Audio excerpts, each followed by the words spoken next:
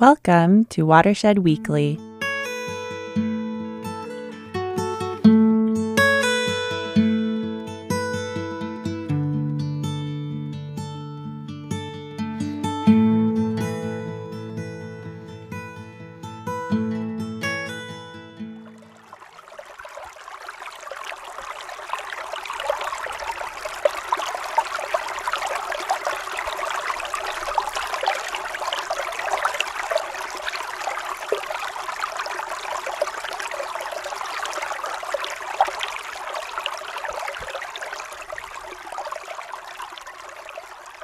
No two snowflakes can be the same. But is it really true? With 1 septillion snowflakes falling each year in the United States alone, how can we possibly believe it? This episode will figure out if there can really be two identical snowflakes. Starting off, we need to understand how snowflakes are formed. It all starts with a cold water droplet freezing onto a pollen or dust particle, creating an ice crystal. This crystal then falls to the ground where water vapor freezes onto the crystal and creates the signature 6 arms of a snowflake.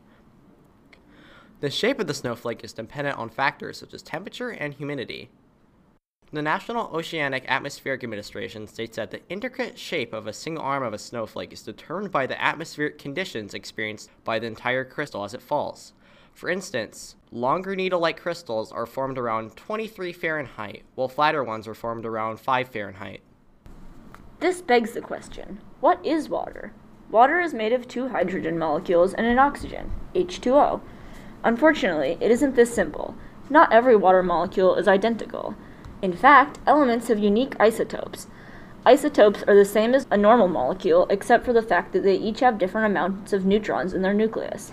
For example, about 1 in every 5,000 hydrogen molecules is deuterium, meaning that it has 1 neutron as opposed to none that the normal hydrogen has. Now this may seem like very few, but when you have up to 10 quintillion water molecules in one snowflake, it makes a big difference. This makes endless possibilities of ways water molecules can arrange themselves into a snowflake. In addition, the dust particles that the water droplets attach to can vary greatly, creating an even greater diversity of snowflakes. Your typical large snowflake can't have an identical twin. But if a snow crystal falls into your definition of snowflakes, then 2 can be the same. Smaller crystals can be made up of around 10 molecules, but these are not usually grouped together with snowflakes.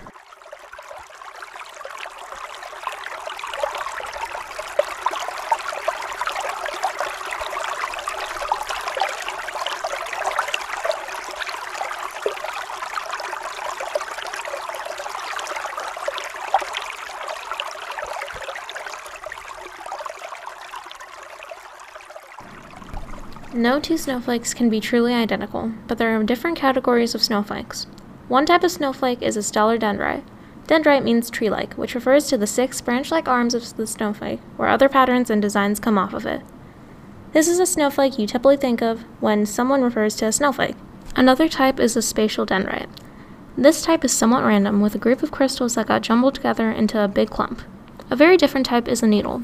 As the name may point out, it is a long, skinny crystal that may even be hollow. This needle may even split to create more branch-like structures coming off of it. Although 2 snowflakes may look the same to the naked eye, they are in fact very different at a molecular level. Snowflakes are an amazing phenomenon that we see every year, and yet we seem to take for granted. They are so unique, with each one being different in some way no matter how small. Wilson Bentley has said, "Under the microscope I found that snowflakes were miracles of beauty, and it seemed a shame that this beauty cannot be seen and appreciated by others." Every crystal was a masterpiece of design, and no one design was ever repeated. When a snowflake melted, that design was forever lost. Just that much beauty was gone, without leaving any record behind. So don't forget to stop and admire all the beautiful snowflakes that fall from the sky.